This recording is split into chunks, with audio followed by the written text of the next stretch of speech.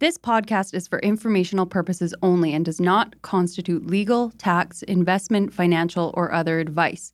It is not intended to cause or induce breach of an existing agency agreement. Hello? Hello?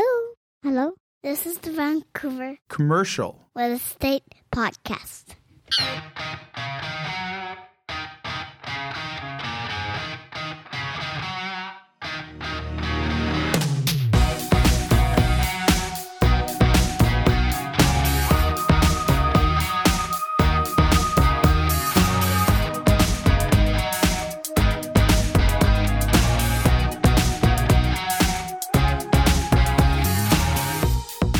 And welcome back to the Vancouver Commercial Real Estate Podcast. I'm Corey Wright. And I'm Adam Scalina, your sometimes host. Corey, you're looking actually, usually you're in a suit, a tie. Today you're in what looks like a high quality sweater, maybe a Harry Rosen sweater. It's a Harry Rosen sweater. Is it the final cut season? Yeah, but it was bought on sale at Harry Rosen. I was going to say. It was on sale at Harry Rosen. So it always is. So.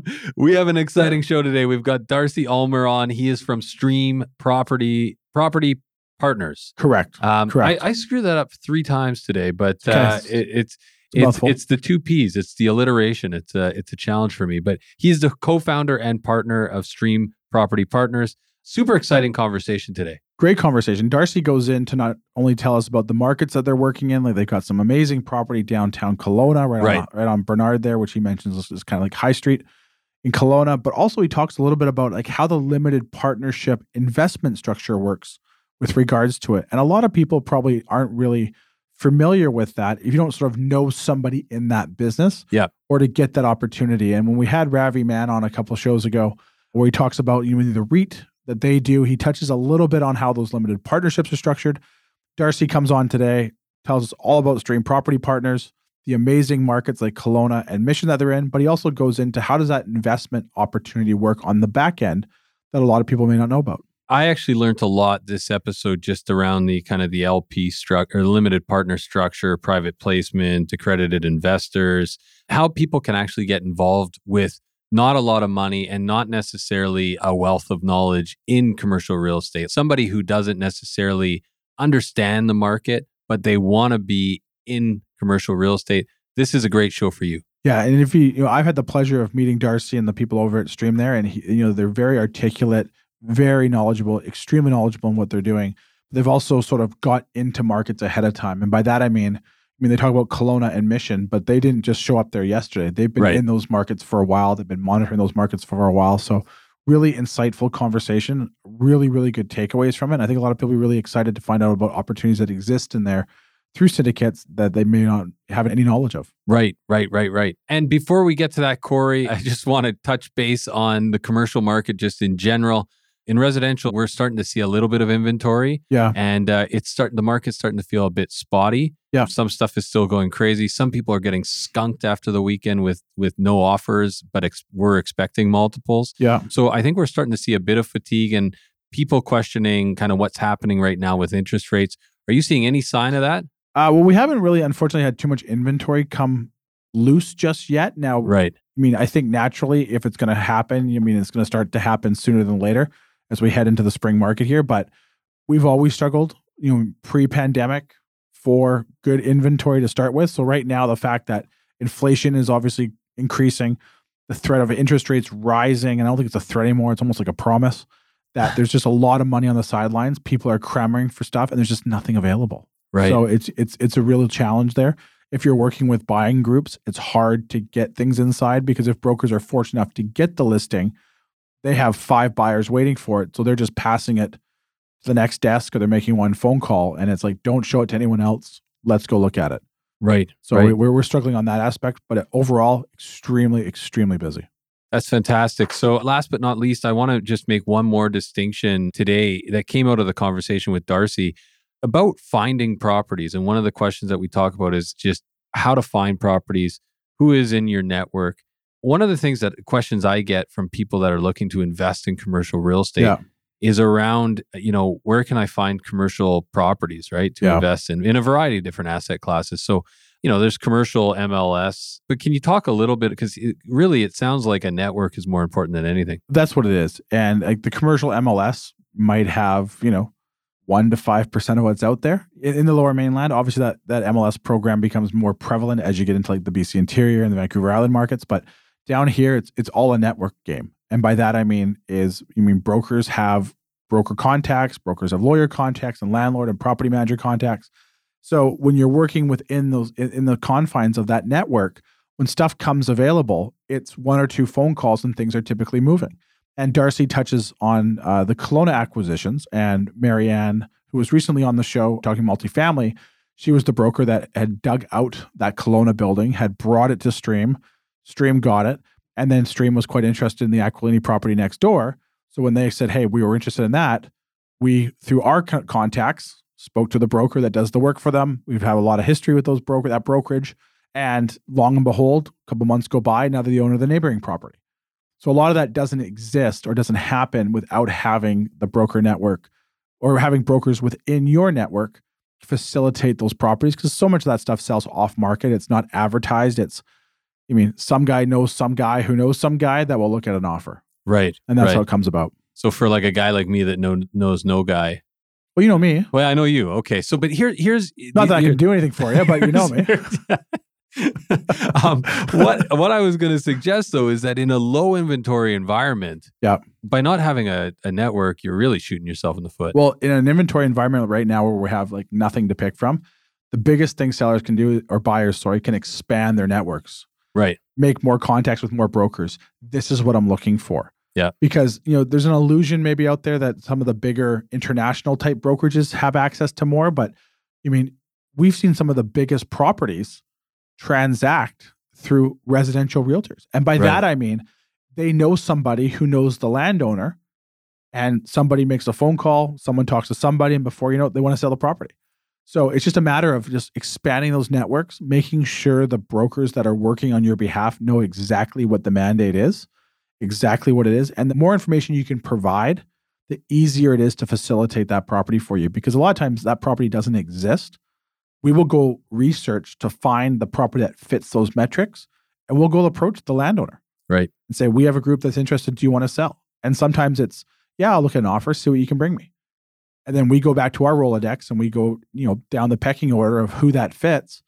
And 9 times out of 10, an offer ends up on that seller's desk, and there's a high percentage that seller takes that offer, and that deal never existed if that information wasn't provided to, say, a brokerage like William Wright Commercial.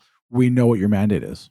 It's interesting. The other thing that I find fascinating about this is, in residential real estate, it's all about exposure. Yeah. Like that's the name of the game, right? You're trying to get as much exposure around a property as you can, as many people through the door as you possibly can in a lot of rights, right? Yeah. It's so dramatically different. What do you think the reason for that is? Well, I think there's a perception out there that if a property is in quotations listed, and it's not a property that's listed is not bad. I want people to think like, oh, I saw this great property is listed, it sucks. That's not the case at all. But because inventory is so scarce, especially when you're getting to like development sites, people kind of worry, is that site been picked over? What does somebody know that I don't know? Why didn't someone else buy it before me? So that's where it's having the brokers almost kind of like, hey, this is not available, but I know a guy that knows a guy. Are you interested? Right. And that's the deals that they look for. Now, the flip side to that is if you have a AAA asset, a lot of times too, it's like, we're not going to put it on in quotations the MLS, but we're going to shop the property to the brokerage community. We're going to put it out there for tender. That way we can gain as much exposure for that property, and we will call for offers on or before this day. Right. And a lot of times too, those properties are unpriced. There's price guidance with supporting documents, but it's not like a house where the house is listed for $799. This property is out for tender. We're calling for offers on or before March 15th. And price guidance is, these are the last 4 sales of this type of asset class, probably in this area. Yeah. You bring us your best offer. Where's that house listed for $799? That's a good... Yeah, sorry. It's about 2 blocks outside of Regina, turn right. Yeah, exactly. So that's how it works differently. That broker network is the single most important thing in the real estate business if you want to be in commercial. Fascinating. Well, before we get to our interview with Darcy, Corey, we do have a word from our sponsor. This week's episode is brought to you by our great friends at Impact Commercial Group.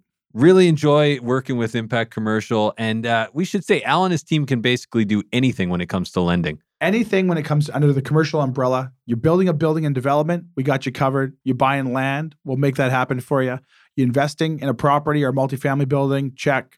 Owner-occupiers looking to acquire their own space, double check.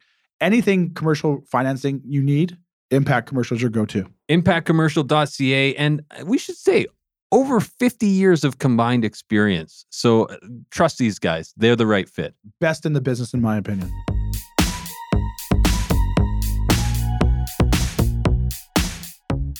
Okay, so we're here with Darcy Ulmer. He is the co-founder and partner at Stream Property Partners.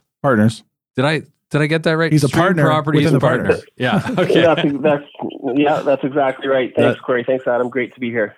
Great to have you here, Darcy. And sorry for butchering the intro there, but it's great to have you. Can you maybe start by telling our listeners a little bit about yourself?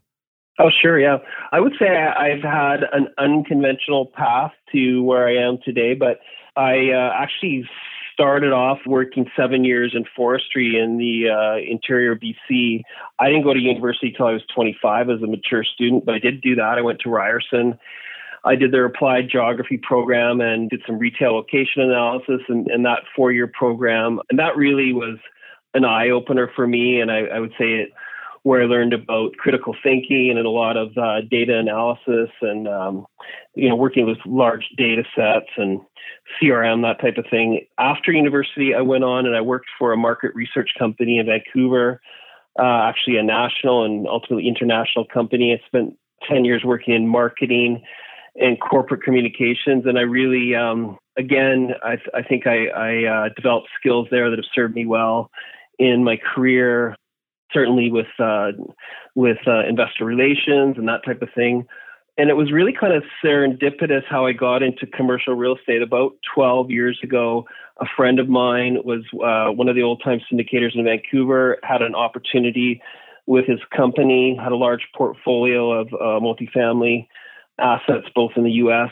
and in Canada. And he gave me the opportunity, and I really got a chance to cut my teeth on, how syndicators structure, these investment opportunities and limited partnerships and asset management and leasing and all that kind of stuff. And then the last 5 years after that, I worked with Churchill International Property Corporations in downtown Vancouver with Philip Langridge, who again is one of the, the old original syndicators in Vancouver.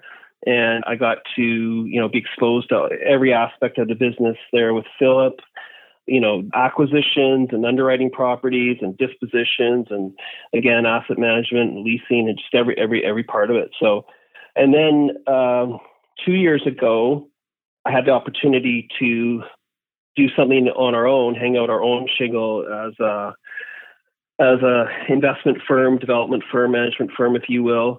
And partnered with my two partners who, one is Alan Haig, who you know well, and is a fantastic person, fantastic business person. And my other partner is Hans Adstrand, who comes from the development construction side of things. And so the three of us have, I would say, different but complementary skill sets. And I would say that we're off to a really good start with Stream Properties. We've done 4 syndications in 18 months. And got some great properties in Kelowna, got some great properties in the Eastern Fraser Valley, and we're about 6 months into building a 108-unit purpose-built rental building in Mission. It's going very well. And we're just really pleased, and I just feel really lucky to do what I do and to get to come to work every day and work with the team that we have. Well, I think to say that Stream's off to a great start would probably be an understatement. We've been very fortunate at William Wright Commercial and in our Kelowna office there to do some work with you guys and some amazing projects you guys have going on there. One thing you mentioned there was syndicators. And one of the things that maybe we can touch on that I think would be a really interesting point for a lot of our listeners is a lot of people maybe don't understand how these limited partnerships, if you will, or syndications work in commercial real estate. And a lot of people may not understand how they can participate. Can you maybe elaborate a little bit on what a limited partner is, just some base structure of it and how all that sort of comes together from we want to buy this amazing building on Bernard in Kelowna to how that comes together as a limited partnership? Yeah. As I mentioned, there's actually in a place like Vancouver, BC, where there's a lot of people and groups doing, what we're doing and doing it very, very well, very, very successfully. And there's different terms and different terminology, but, issuers, sponsors, syndicators, but we're essentially, it all means the same thing. We're organizing investment opportunities that people can choose to, invest with us, I would say on an armchair basis. So they don't necessarily need to have any expertise.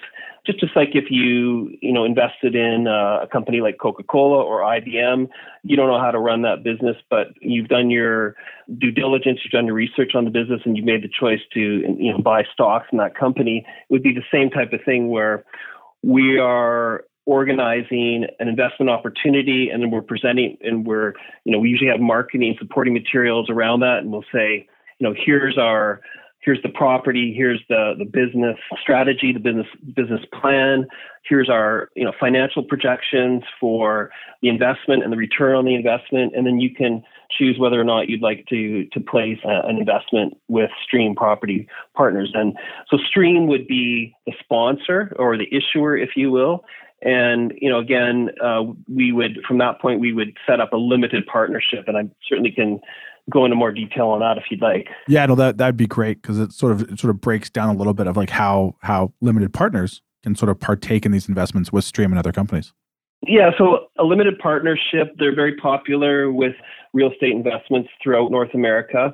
And a limited partnership consists of the general partner, and Stream, for example, would be the general partner in the projects that we sponsor, and the limited partners, and then those two groups together. And there could be, any number of limited partners putting in any amount of money, whatever your, capital requirement is for the project. That would be your total capital requirement. And then you would have, let's say it's $2 million. You might have 10 limited partners, each putting in $200,000, and that would be your capital stack, and that would be your 20 limited partners. And together, the general partner and the limited partners form the limited partnership. And then the limited partnership is based on a limited partnership agreement, which is, usually a substantial legal document. It can run to 100 pages, and it'll set out, the business objectives of the limited partnership, and it'll set up the rights and responsibilities of both the general partner and the limited partner, and it'll just cover off every base that you would want to look at as an investor, from how the money is going to be used, what the timeline of the investment is, what's the investment horizon, how any income or revenue from the investment is going to be distributed to the limited partners, what the exit strategy is, and how the partnership can ultimately be, wound up. So Darcy, who is this available to become a limited partner? So in BC, all of these, anytime you're trading securities and limited partnerships, we're issuing limited partnership units, and they can be, of any size, but typically let's say they're $1,000 per unit.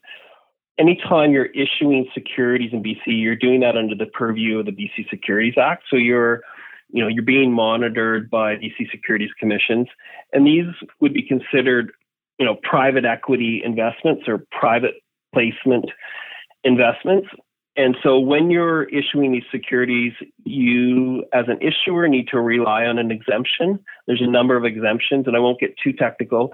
And in addition, your investors need to rely on an exemption. And the most popular one, and the one that we use exclusively, is accredited investor. So we're dealing, I would say all of our investors are accredited investors. There's a number of criteria that you have to meet to be qualified as an accredited investor, and that would be, your annual household income, and then your net worth. So suffice to say, there is a financial barrier to participate in these investments, and our minimum investment would typically be $150,000. And just thinking about it from the perspective of the limited partner, what are the risks going into an investment with this structure? Yeah, well, just like the name suggests, it's the limited partner, and there's limited liability for the limited partners, and that's simply put, their risk is limited to the amount of the capital that they would invest in the limited partnership. So if you invested $100,000, the project, could potentially, if it went sideways, or if the project ran into trouble, your liability would be limited to the amount of capital that you invested. The general partner, and this is set out in the limited partnership agreement, is generally, has the fiduciary duty, and is liable for all of the legal, the project from start to finish. It's liable in that regard. Right. So Stream is carrying the most amount of risk, it sounds like, in these projects then. Well, we have the most responsibility, if you will. So we're responsible for organizing the project, for arranging the financing, for managing the property, for ultimately recommending a disposition to the limited partners. Typically, in the limited partnerships, the general partner is seen as, we're the real estate experts, and the limited partners are looking for an opportunity to get exposure to commercial real estate. They may have little or no knowledge about commercial real estate. Some of our investors are very sophisticated, and others aren't as much and don't know as much about commercial real estate. But it's really a relationship between the general partner and the investors. Is the trust there? Is there a track record? And just like anything, it's a relationship, and you're going forward on a best efforts basis. One thing we hear a lot, Darce, when we talk about limited partnerships is sort of like a waterfall distribution of proceeds. Without going into detail, maybe how Stream does it, can you maybe elaborate a little bit what a waterfall distribution is, maybe a profits or proceeds type of thing in a limited partnership? Yeah, and that's an important part of the whole partnership. And again, there's different terminology. They all mean the same thing, but waterfall or carried interest, I think technically it would be the incentive management interest. So that's essentially saying the limited partners or the general partners saying to and the way that, you're structuring that's all set out in the limited partnership agreement. You're saying to the limited partners, look, if the project is successful and it turns a profit, a certain percentage of that profit will be allocated to the general partner to incentivize us to make the project as successful as possible. So they'll talk about aligning the interest of the general partner with the limited partners. And those will vary from partnership to partnership. They'll usually be adjusted based on a particular project, but just for the listeners, kind of general, I would say generally the profit split would be, now sometimes they'll have hurdles. So they'll say, okay, after the investors have received a 7% preferred return, annualized, non-compounded, any profit after that will be split 75% to the limited partners and 25% to the general partner. That might be a typical structure. That makes sense. So, Darcy, in thinking about the two markets that you are currently active in, so thinking Kelowna and Mission, can you talk a little bit about choosing a market and how you decided on both these areas? Yeah, for Stream, we're focused on Western Canada, and I would say growth markets in Western Canada. And we're focused on markets where we think, whether we're leasing out rental apartments or whether we're leasing out retail space or office space, where we think there's going to be rent growth. And so we're looking at growth markets where there's the demographics, I would say, so in migration in places like Kelowna, where you have interprovincial migration, and then just in the Lower Mainland, where we're all benefiting from high levels of immigration. So we've got people coming into the area year over year, generating households. And then we're also looking at employment growth, jobs, what's attracting people into the area. And when people come into the area, they need a place to sleep. And then that's driving demand for amenities, whether it's retail amenities or office space, et cetera, like that. So we're looking for, dynamic markets that are growing in terms of population and have a certain critical mass. We certainly feel that the Eastern Fraser Valley meets all that criteria, as well as Kelowna. Now, is there particular asset classes within kind of the investment realm that work better for a limited partnership than others, or is it more just a property by property basis from a numbers standpoint? No, I don't. I think the limited partnership is used across all asset classes. We're in the multifamily with our projects in Mission, and then with the retail office with our projects in downtown Kelowna. But yeah, no, it wouldn't really matter what the asset class was. The limited partnership, and again, each limited partnership is going to be, underpinned by that limited partnership agreement, which is going to set out what the business strategy of the project is, not just how profits are going to be allocated, but that's an important part, but also, what are the rights and responsibilities of the limited partners in terms of, voting, like what do they get to, where do they get to have a say in terms of what happens with the property. And typically most of the responsibility and will be at the sole discretion of the general partner. But, for our projects, we carve out when it comes to a disposition or when we want to sell the property, we can't sell the property without approval from the limited partners. Darcy, I'm just thinking about how Stream monitors the market and also how you find opportunities. Can you talk a little bit about your process? Yeah, well, I think it starts with, the groups that we partner with. William Wright is one of our strategic partners. And so that network of brokers who can bring deals across your desk, and Alan and myself and Hans, we all have networks. And I would say that's the number one pipeline. And so we're, opportunities are coming across our desk. We're looking at them. We're saying, okay, well, are they in one of the markets that we want to be in?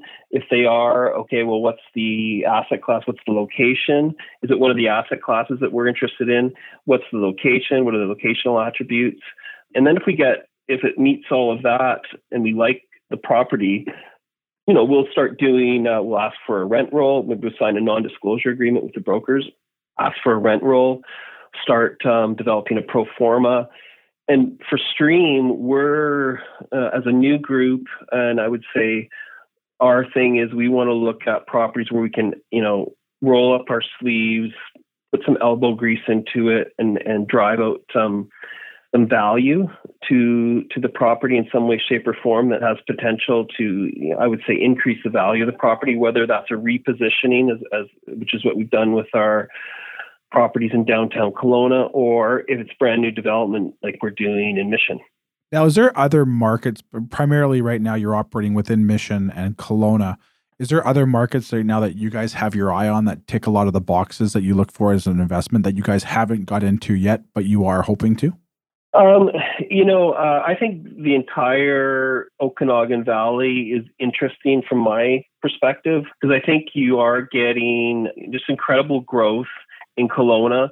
So just like we've seen in the Lower Mainland, where people are getting priced out of Vancouver, are going to Burnaby, and then people are getting priced out of Burnaby are going out, and there's that domino effect right out the valley, right out to Mission, and that well. I think there's a similar thing happening in the Okanagan Valley with Kelowna, and then the knock-on effect with Lake Country and even Vernon, and I think going south towards Penticton. So I like the Okanagan Valley just in general, from Penticton to Vernon. And if you just look at the demographics in the country and you see the baby boomers who are all coming up on retirement and they're sitting on a house that's worth $2.5 million that they paid, $300,000 for in Mississauga, and now they're retiring and they're going, do I want to live in Mississauga or do I want to head out to the Okanagan Valley? I think we're going to see a lot of that. I think it was just last week it came out that Kelowna was the fastest growing CMA in Canada. Yeah, we saw that there. It was pretty impressive. And you can kind of understand the metrics when you go up there and you sit in Kelowna and just everything that has going on and the feeling that it gets there. Such a unique environment that you can see the attractions. It's changing fast, eh? Like it feels so different than it did even 3 or 4 years ago. Yeah, no. I think even too with the expansion of the UBCO up there and the hospitals and all of that stuff, you got so much infrastructure there now to support a community that creates stability from an investment standpoint. And Stream's obviously done a phenomenal job there with their acquisitions on the 400 block there and their projects. Darcy, can we talk maybe just a little bit about the projects that you guys do have on the Bernard block there going on right now? Yeah, absolutely. Yeah. So the first project that Stream syndicated and acquired was the Scotia building at 478 Bernard. So at the corner of Bernard and Ellis, which I would say, I know, arguably well, I would say it's a high street of Kelowna, Bernard Avenue, and then Ellis. It's really the center of downtown. Yep. It was certainly an opportunistic acquisition. It came across our desk, and to tell the truth, when we looked at it, we wondered what was wrong with it, why we'd even got an opportunity. I think it was COVID had just dropped, and I don't think it had been marketed that well. I just looked at it, Al looked at it, and we just said, this location is phenomenal. It's got a great tenant, great covenant with Scotiabank. There's some government tenants in there. The property's been relatively well maintained. It's an older building. So ultimately, we did decide to go forward with that. We did acquire it. We've completely refurbished the lobby, the second and third floor common areas. So the building's been completely refurbished. We've painted the outside, done a little bit of leasing, and we just love the project. Our investors are really happy. So that was kind of our beachhead into the Kelowna market. And then on that, the property next door was actually owned by the Aquilini Group. They had a 24-story condo building actually approved back in 2012. And then the market changed a little bit. They backed off of it and ultimately didn't move forward with that project. It had sat there for about 8 years. And of course, it was just a natural next opportunity for us. So we made some inquiries, and ultimately we were successful in acquiring that building as well. Now, it was pretty much vacant when we bought it. It had a few month-to-month tenants in it. We're since about 75% complete on a complete refurbishment of the building. So we've got 4 beautiful retail units on the ground floor, like 18-foot high ceilings, just gorgeous spaces. 2 of those one's leased and one's pending. And then we've got two nice units left. And then there's about 5,000 square feet of office space on the second floor. That's been completely gutted and refurbished. So it's essentially new. And we're working on leasing that up. And we're just super, super excited to be in Kelowna with those assets to start. We want to do more out there. What's the end goal with both these properties? Well, the immediate goal is to, finish the refurbishments, get them leased up, get them stabilized. And once they're positive cash flow assets, then if there's an opportunity for disposition, we'd certainly be interested in looking at that. But to have those assets at that location in downtown Kelowna, we'd be happy to hold them once they're cash flowing. But it'll be interesting to see what happens. It's just a great market. So and people have different opinions, and that's the great thing about being in that position. And we'll see what happens. Darcy, another market that we've touched on is Mission, and if I'm not mistaken, it's a multifamily project that you guys are doing. That market rental, is that right? Yeah, it's purpose-built rental. Purpose-built rental. It's purpose-built rental and market rent. You're correct. It does have an affordability component, so that was part of the development permit. There's 10% of the units are deemed affordable by the City of Mission, and those are things we're happy to do and like doing. And number one, we feel like purpose-built rental is an amenity unto itself for a community like Mission, but it also helps you with financing. And this particular project will be financed with the benefit of CMHC insurance. And so that's, having an affordability component helps you with financing. Right. And so can you talk maybe about acquiring your site in Mission and some of the challenges and wins that kind of went into that? Yeah. When we first started looking for a development site, we were focused on the Eastern Fraser Valley. We were initially focused on Abbotsford. We had a couple properties tied up, and then we ultimately dropped them. And this property came along. It was, I would say, about 60% entitled. So the form and character of the building had already been established. It had had first and second reading with the Mission City Council. So we knew that it was a very viable project. And ultimately, we liked the location. There was some attributes. It's right on Highway 7 on the Lohia Highway there. It's within walking distance to pretty substantial amenities in terms of shopping amenities. The other key thing that we really liked, it was about 900 meters from the West Coast Express station. So Mission is easternmost terminus of the West Coast Express. So you can hop on the West Coast Express in Mission and be downtown in the waterfront station in about an hour and 10 minutes. And so that was a big plus for the project. And for all those reasons, we decided to go forward, acquire the property, and then, we've ultimately taken it through the rest of the entitlement. We've got a development permit. We broke ground on the property in June of last year. So we're about 8 months into construction and probably about another 12 months to go to lockup. Now, Darce, one thing you talked about a couple of times there, and we hear it quite often on the show, I don't think we've ever sort of explained it. We talk about a property being entitled. Can you explain a little bit just for our listeners what that refers to? Yeah, sure. So, when you're looking at a property and it's, whether it has some kind of development or building already on it, or whether it's vacant land, from a developer's perspective, you're going to propose to the municipality, what you want to do with that piece of land or that assembly. And it starts off with working with an architect and coming up with, a concept for what you would build there. And then you're, submitting a development application to the city, and you're usually getting feedback from the planning department about the form and character of the building.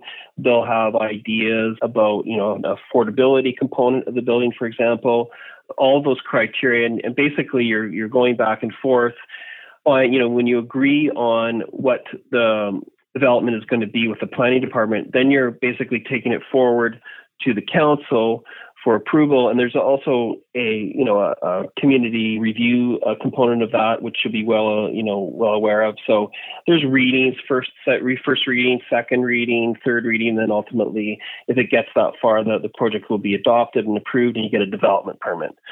And then from there, you're really getting down to the nuts and bolts of construction and ultimately getting a building permit.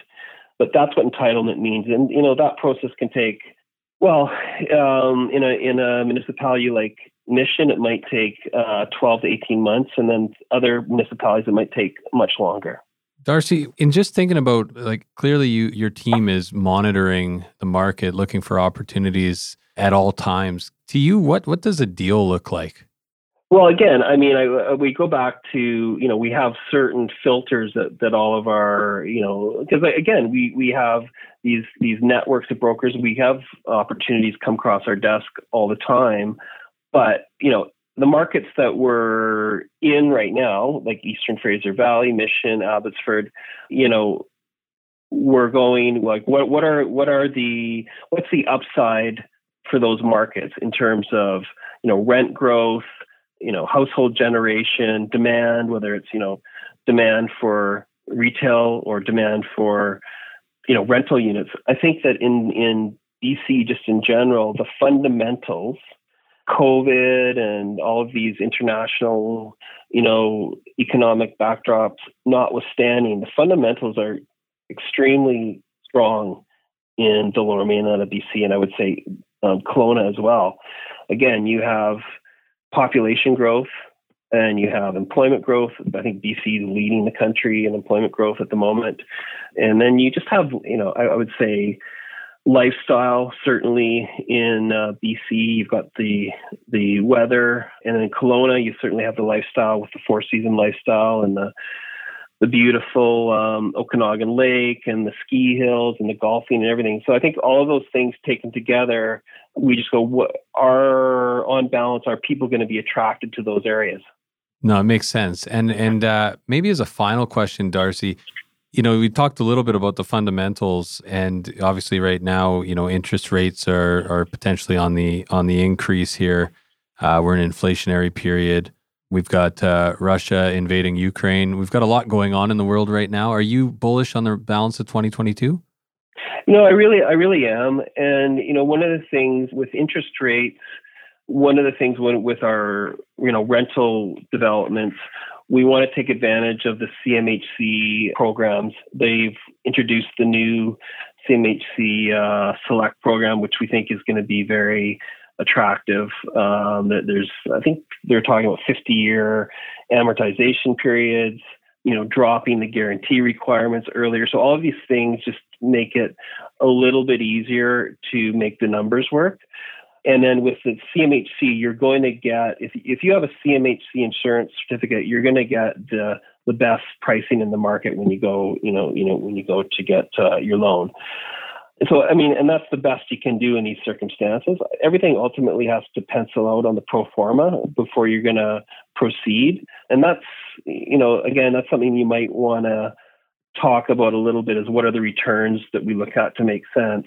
But, and then in terms of inflation, real estate, I think, is a classic hedge against inflation. For example, rental buildings, it's as the cost of living goes up, the cost of your rental accommodations is going to go up. So if you are an owner in a rental apartment building and there's inflation, the cost of living is going up, you're going to see that reflected in your rental rates. You're going to see that reflected in your income, and you're going to, income, as you know, your NOI and the prevailing cap rates determine your valuation for the building. So that your building's increasing in value against this backdrop of inflation. So it's making up for that. So right now, Darcy, speaking about that and talking about the CHMC program and stuff like that, would rentals be something more attractive right now for Stream with inflation and the programs that are out there, maybe say, than a traditional retail strip center? I really like purpose-built. If you just, again, look at supply and demand in the Lower Mainland and then throughout BC, but you look at the number of households that are being generated with demographics, population growth. You look at the number of units that are coming online. There's just this real mismatch. I think the last time I did analysis, I think we need about 150,000 units to keep up to over the next 10 years. So I think that's 80,000 in backlog that we need, and then another 20,000 units a year. And I think over the last 10 years, I think we haven't come anywhere close to bringing that amount of units online that we need to. So there's a supply demand imbalance, and until that gets sorted out, if it ever does, I think that the demand is going to be there for units, and I think the rent growth year over year is going to be there. So that makes it very attractive for us. Yeah. Darce, we got, before we let you go, we're going to take 5 more minutes of your time here. We got a 6-pack of lighthearted questions so we get to know you a little bit better out of the office. We're not going to give you the choice to say yes or no. So the 6-pack is powered by our good friends at Red Point Law. For all your commercial legal needs, visit them at redpointlaw.ca. So Darce, we're going to throw you a softball here to get you started. Favorite movie? Okay. I'm something old, probably a Western. I'm going to go with Clint Eastwood's Pale Rider. Oh, I thought you were going Unforgiven, but hey, Pale Rider. Unforgiven would be right up there. Yeah. Nice. Favorite book that you'd recommend our listeners pick up? Yeah, I think it came out a couple years ago, but I've read it a couple times. Jordan Peterson's 12 Rules for Life is just an awesome book. He's a Canadian author and pretty prominent public intellectual right now. And I would give that to any young person starting out in the business or starting out on life. I just think there's some great insights into the human condition and how to live a good life there. Favorite band or musician? Yeah, well, I'm going to date myself. I'm a classic rock guy. I do like all the new country music. I'm on the road a fair bit. I listen to a lot of Sirius XM. I'm going to go Black Crowes' second album, Southern Harmony and Musical Companion. Oh, interesting. We've never had the Black Crowes. No, we haven't had that one yet. I thought you were going like Zeppelin. Or I thought you were going George Strait for a second when you talked about country and stuff like that. I thought you were going to bring up the classic George Strait. I would be like Eric Church or there we go. Jason Aldean or something like Jason that. Aldean, yeah, that's a good one. I was listening to him this morning on the Peloton. Yeah. A little insight into Corey's morning. Yeah, if you wonder what I'm doing at 4 o'clock in the morning, I'm watching Jessica King on the Peloton listening to Jason Aldean.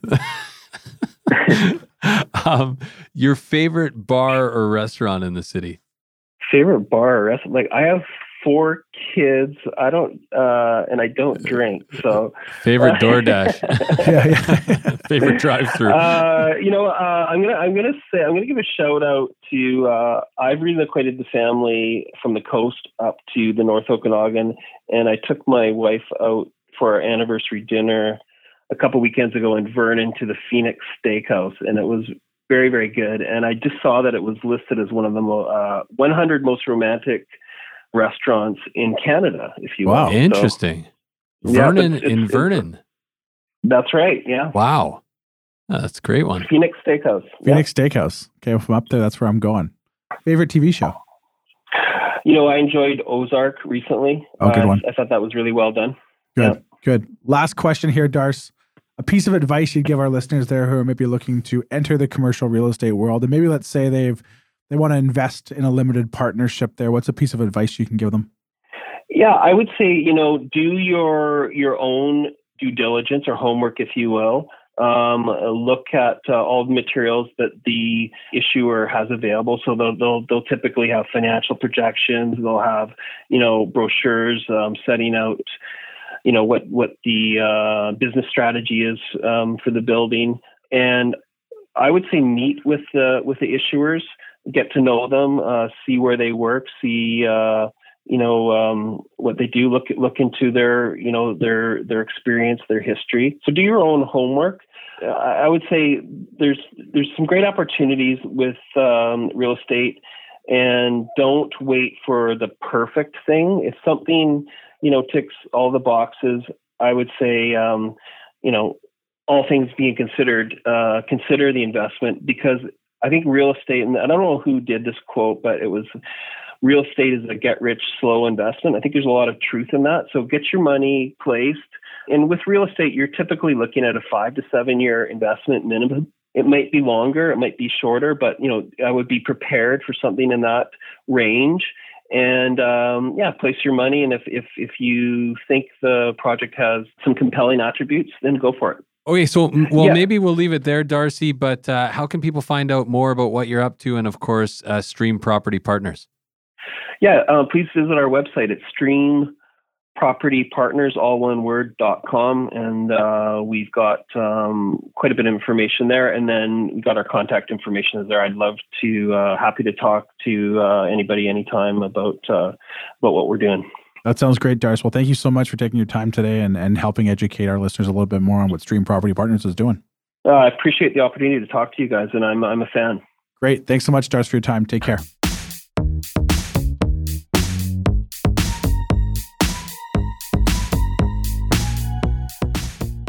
There you have it, folks. Our interview with Darcy Ulmer, partner and co-founder of Stream Property Partners. Love that chat with Darcy. A lot of great takeaways, just overall about how they're structuring their investments. Yeah. Also, interesting insights into Mission and Kelowna.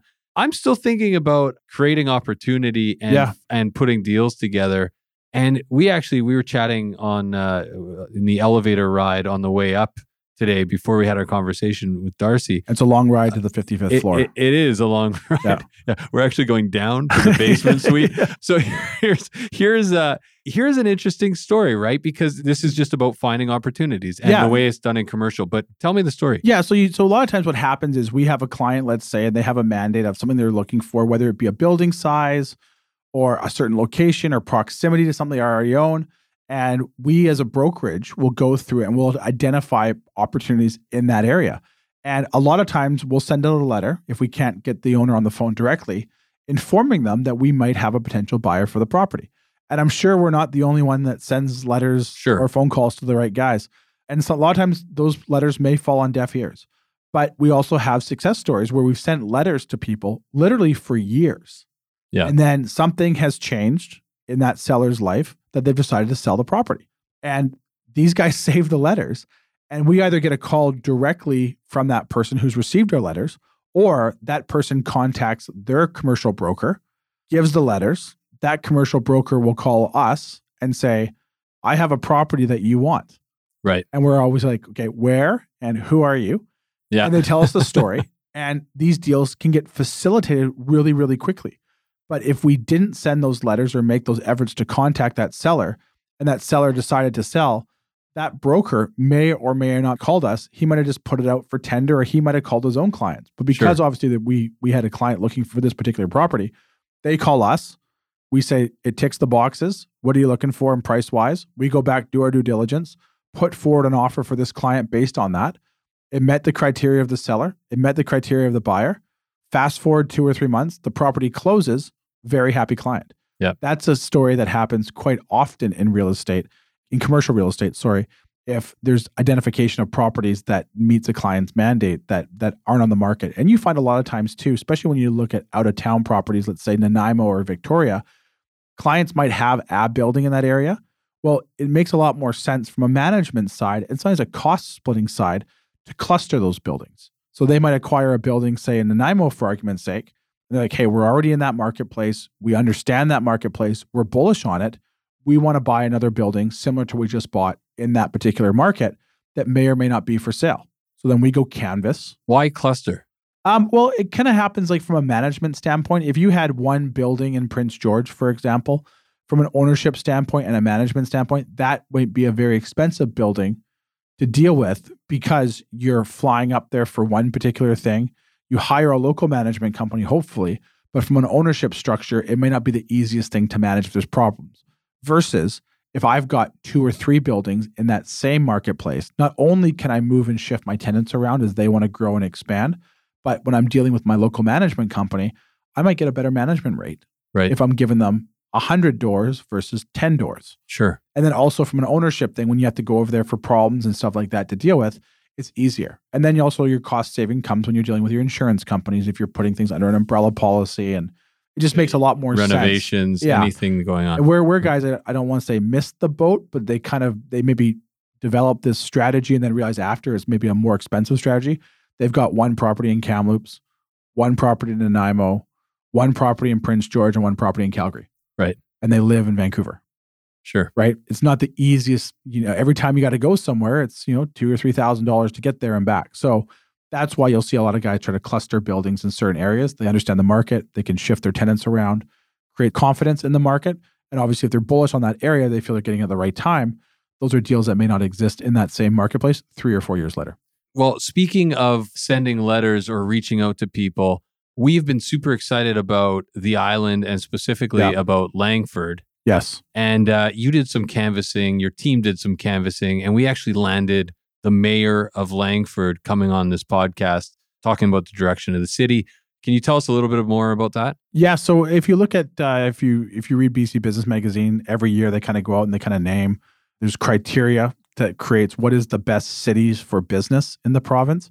And Langford, for the second year in a row, has been named the best city for business. So my assistant, Vanessa, did all the work. I'm not going to take any credit for it. I said, we need to find someone from Langford to come on and talk about, all the great stuff going in for Langford, hoping that we might get somebody in the development department or something to that.